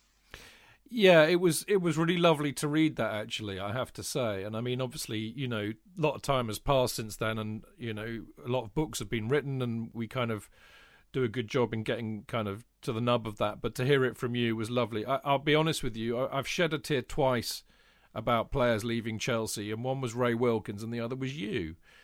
Because it meant a lot. Because you were a very special player for Chelsea, not just in how you played, but you as a person, I think. So we were gutted and yes, angry because that kind of comes with loss, doesn't it, Pat? Yeah, but and I the think thing is, if you know that the reason why I couldn't say anything was not selfish. The reason was I am not going to badmouth my club. Yeah. Even when I'm not being treated particularly well, I will not badmouth them because I don't want you walking in to work tomorrow saying that old player of yours, Pat Nevin's slaughtering your club. That will never happen. Yeah, no chance. No, indeed, and I mean, I don't think that would have happened with you. I think people knew what you were about, and I mean, actually, there were two things just to close this up in a sense. But there were two things that really, again, were just so classic Pat Nevin. Nobody else, I don't think, would have done this. The first was what you did for John McNaught's family. I mean, John McNaught, for those that remember him, his kind of short, slightly esoteric career for Chelsea, but an absolute. I have a mate who got to know him quite well, actually, and also liked to drink, and I think he was in the players' bar with him at a United away game, and it tells a very funny story about that. He ended up on the pitch. I'll say no more than that. But John McNaught was a character and very tragically died. But what you did for his family really touched me. If you'd like to, if you want to tell, you don't have to because it's in the book. But happy days. Now and again, you find yourself in a position. These strange things about myself, like, so he's not that into football. Kind of people would think, yeah. But I did take a video copy of every game we've got and edited them down myself with an editing machines that I actually built myself together. So that's not somebody who's not interested. That's somebody who wants to learn the game and know the game and what he's good at and what he isn't good at and how to learn. So I did that. But what I did is I used to splice the goals together. This was before Chelsea used to make videos. So I've got all these old videos of spliced stuff together. And I found out when John died many years later, somebody had said to me his kids never found out. He'd been told he played for Chelsea, but there's no footage or anything like that. And I went, yes, there is. I've got some. And it was just a friend. It was actually a journalist that said it to me. So I went back home and got all the videos out and threw them all and edited together, which, by the way, that might sound easy these days in digital era. It's not when you're talking videotape, trust me. Videotape to videotape. I went there, I tried to make it as beautiful as I possibly could. And John's didn't score that many goals, so there was 2 against QPR and other stuff. And I put together basically a short run of his best stuff, edited it, and then found out where his wife lived and just drove up to the east end of Glasgow. And much to my amazement, she lived the next street from where I was brought up as a kid. The next street, the next set of tenements. And I just went and I knocked the door and said, I don't know if you remember me, but I've got something for you for the kids. And give them video. And she was a bit confused. By this time I was quite a lot in the telly in Scotland. So she probably did know exactly who I was. I said, it's John stuff. I hope you like it. And she would, do you want to come in? And I went, actually, no, I've got stuff to do. Could you stay with it? I had a wee chat inside for a wee while. But I knew she wanted to watch the video. So I just go on, show it to the kids. It's about you two. And it's, I don't know, it was kind of a nice thing to do, but I liked John because no one was more unlike me than John, maybe, at the club, in terms of we were born in the same area, but his direction was that way to the far one side and mine was in another direction. And then we met up wildly at Chelsea. And we weren't the best mates in the world. We got on perfectly well. But honestly, I could have sat and watched them all day long because it's a bit like, if any Chelsea fans, you know, Erin, with the women's team, you hear her talking and hear her speaking. John was like that with a drink. Just completely out there. And I loved it. I loved that personality. So, you know, there's quite a few stories about John in it, which is really weird when you think about it, because there's lots of guys that played with others have their story in there. Most of them had to be, I just didn't have space for them all. But and John wasn't the most important player in that era, but I kind of loved talking about him, writing about him. It's a great character. I'm glad to say, I think I'm right in saying that you've actually got a picture in the book of the famous picture of the dog on the pitch. Yes, the dog in the pitch in Manchester United, and it's Big Nugget. I called him Nugget. Nugget was his nickname. John McNaught, laughing his head off at this wee doggy in the pitch at Old Trafford. It's brilliant. And the thing is, it is such a fabulous picture. I remember seeing it thinking, I don't know if it'll ever become one of the iconic pictures of history of Chelsea Football Club, but I just so loved it. And I tell you, there's a wee doggy thing about it, Joe, because I like dogs, quite like dogs. And my dog's probably the biggest star of the book after my dad. Yes, there are some great stories about your dog, Shandy. Another thing that really caught my attention, which I didn't know about, obviously, towards the end of your Chelsea career, was when you actually stood in the shed end for the 3-3 against Liverpool. Yeah, it's a fun. Those, I'll be honest. Can I tell you? I can never answer a question straight, can I? I'm really sorry. But that's why I love talking to you, Pat. That's the point. But I always give you a context of it, right? You asked me about why I wrote the book and how I wrote the book, right? I'd been thinking of structure for the book, right? So let's not go down a boring. Yes, I know I studied English and all that sort of stuff, but let's not go down there. But I couldn't find the exact structure that I wanted for the book to work, because, as you can tell, I'm a Celt, and we tell a story and then we go off at some mad tangent and then come back on again, right? And that's difficult to write. Writing that's hard because you have to tie everything, and that's actually very time consuming. And also, it's kind of a bit wearing to read it sometimes, because you really have to be thinking, all the time. And then I read a book about 4 years ago, Adam Kay's book. I don't know if you've read it, and it's called This Is Going to Hurt.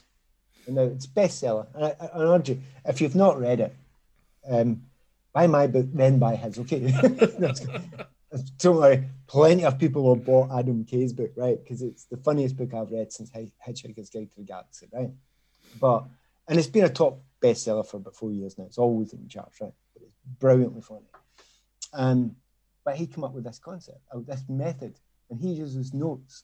Now, you'll have seen this. The notes in my book are quite long, aren't they? And they're a way of you jumping outside the story and jumping back to the narrative again. So that's exactly what I did there. I found a methodology of doing this. Now re-ask the question again, which you've now forgotten. Oh, I've completely forgotten the question now. No, I haven't. But you're right, actually. It really, do you know what? I'll be honest with you. It really made me chuckle because, sadly, most of my time these days, as you can see, I spent reading unbelievably, madly clinical psychotherapy books. And, of course, their favourite device is reams and reams and reams of footnotes. And here am I reading a book about a football hero of mine, and what do I get? Reams and reams of footnotes. But actually, in your context, it works beautifully because it does, exactly as you say, it allows you to go off on these tangents and provide more contect, and you're absolutely right. I wish you could remember the original stuff, because there's a reason for doing that. No, the shed. Standing in the shed end in the Liverpool match. Right. So I was, when I was reading that book, I thought, do you know what? I don't have to tell the world how complicated everything is and everyone is. It can be a laugh, because Adam's book, apart from giving us a structure, which you kind of sneer at a wee bit in writing because you're supposed to be able to write it all together. But Adam's book, gave us a wee help with the structure, because I thought, that's it, that's the way. But also, Adam's book's about people dying in hospital, but it's still funny. And I thought, yeah, this is serious football, but it was still funny. And I loved the fun of little stories like that, where I could go at the end of the season, I got myself injured. How I got myself injured is funny and stupid in itself. And then what do? Nothing would have changed my mind. I'm only going to stand in a shed. Of course, that's where I'm going to stand. I'm not going to sit up with a everyone else with suits on. I have no interest in that. So I walked into the shed, 10 minutes before kickoff, playing Liverpool, last game of the season. And Speedy and I, who didn't get on particularly well, as the book shows, and I'm in the middle there, and I'm standing as the player of the year before, and having been player of the year twice, leaning on a banister. No one says hello.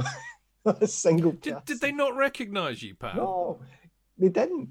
Because I'm standing there, I've got a jacket on, but I'm not hiding.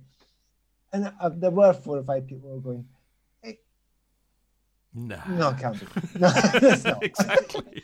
It's another one of those Pat clones. Because there were a few Pat clones around at the time, right? And a guy wrote to me just the other day there and sent me a message on Twitter or something.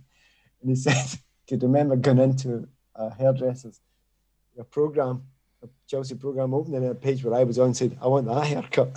And we've all done that.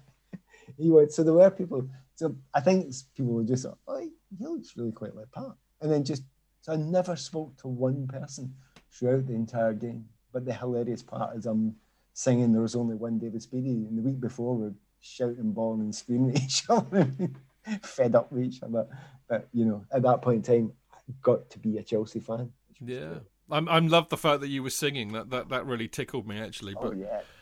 I think it's something that more footballers should do, actually, and that's on a more kind of philosophical bent. I just thought, well, that's how it should be. They need to know what it's like, and I wonder how many of them do these days. I mean, we love footballers that come from the terraces and play for us. That's the nirvana, isn't it? Exactly, and I've seen it once or twice. Sky will pick out somebody who's gone and sat in there, and of course, there's a difference between doing it through virtue signaling so that the cameras can catch you and doing it because you want to be in there. Can I give you just a story from part 2? Go on. To make life, to help you out of this spot you're in just now, or we're in just now, right? And there's a reason for this, right? There's a reason for this. I'll tell it now, but I played with Everton for 4 and a bit years, right? And then I finished playing with them and I signed. The story I signed for Tranmere, the story about Tranmere is in the book, which I think you'll like. Okay, I really do. But about 3 months into my Tranmere career, Chelsea come to play against Everton at Goodison, and I'm going because there 2 clubs that I loved, and I'm walking up towards the ground, and in those days, if people remember, you can pay in. And I've not decided what end I'm going in yet as I walk up towards the ground. And I'd say I woke up and there wasn't a choice. I know I'd left Everton only a few months before, but it was Chelsea. So I've played for Everton for 4 years. All my mates are still playing for Everton. I'm still going in Chelsea, because I'm Chelsea, right? So I go in and I sat down. I just don't want to be noticed by anyone. And as I sit there, I get noticed by a couple of Chelsea fans this time. And then they all start singing my name. And it is the most... I don't get embarrassed, but that's the closest I get to embarrassing my whole life. Because the Everton fans are thinking, you little git. You were playing for us 3 months ago, and now you're sitting up against us. And of course, from their point of view, it would look terrible. But that's the closest I ever get to embarrassment, because I think, oh, God. But, hey, at least... I have to be honest. At least we recognise you this time, Pat. I suppose exactly. That is something. Player of the year and you don't recognise me, but it was only 2 or 3 people, and as soon as 2 or 3 people did, it only needs that. Then it's a nudge, and then 10 minutes later there's 5,000 people or whatever singing your name. You're going, brilliant. It kind of sums it up beautifully, really, doesn't it? We're a weird club, and I mean, even in the modern day, you get players that have come over from all over the world, some of whom have won World Cups, and Chelsea gets under their skin. It's bizarre. I mean, to kind of wrap it up, I mean, what's your abiding kind of feeling about your 5 years at Chelsea? Hard question, I know. So much fun. No, I had so much fun. I was so happy. I always say the same thing. I try to say the same thing. Try to remember to say it. I want to say thank you to the Chelsea fans, because many Chelsea fans have said to me, "Oh, thanks, it was great what you've done," and all the rest of it. And I say, no, you don't get it. I came down as a kid from Scotland. you gave me such unbelievable backing. You never, ever turned on me. You stuck by me through good times and bad times. You sang my name and you understood what I was trying to do. When I left, you still stuck by me and were kind. And if I meet a Chelsea fan, I am always happy to meet a Chelsea fan. I ended up getting a lifetime career out of football, of playing it and then covering it for writing and television and radio. None of that would have happened. Nothing would have happened without the Chelsea fans behind me in those early days, because I'd have just thought, no, this isn't for me, and left. So for everyone who says, oh, thanks, Pat, I think you really got it wrong, badly wrong. It's me that has to thank you for everything you've given me. And I do hope that comes across in how I feel about the club and how I always talk about the club, and also what I say in the book about the club. Because that's not a BS line. That's how I see it. Well, Pat, I can assure you the feeling is totally mutual. If you can accept that from me, we still love you now, and we loved you hugely then, and it really does come through in the book. And I think, I know you call it the accidental footballer, but I think you could call it a happy accident if you like. Well, it was for me. It was definitely for me, and I've had a great time doing it. And I'll be honest, I kind of sort of always felt I should have been a writer. It's taken me a long time, hasn't it? I finally get around to it. No, it's not true. I've been a writer for years and years. I've had columns for the Telegraph. I had a column for the Sunday Times. I had a column for 6 years in Scotland for the Mail. I write everything myself, obviously. I've written over 600 columns for the Chelsea website. That's about nearly 700,000 words. Yeah. That's about 7 books worth I've written for the Chelsea website. So don't go back looking into the old archives. You'll lose your life in it. It's not worth it. So I've been a writer, but I'm really happy I've got this out, and this is my first moment of losing it slightly by saying, and I never sell myself, I'm actually really pleased with this book. Yeah. And I can't believe I'm actually saying it. I'm actually really happy with it.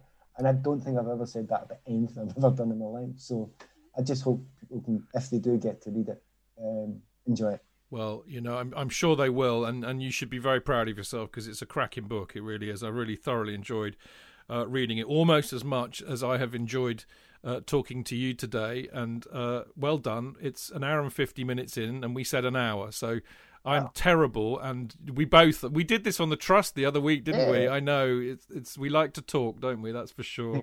Weird one, by the way. I'm doing one tonight later. It's later, and it's a book club thing, and they've given an hour to it, and I'm thinking, yeah, we might get past the prologue.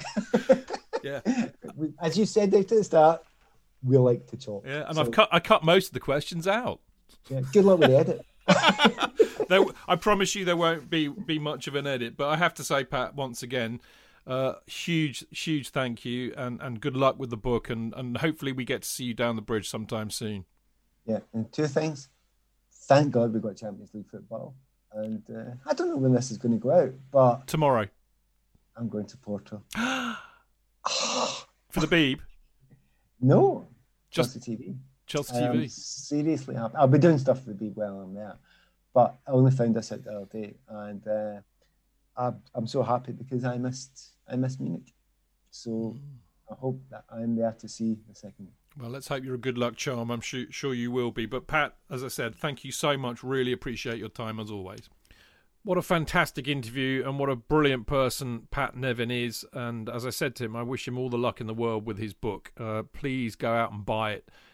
You'll love it. It's a brilliant read, as you would expect. Now, we have one copy to give away as a competition prize. So if you would like to win a copy of Pat's book, The Accidental Footballer, then you need to answer this question, which will be very, very simple, whether you have read the book or not.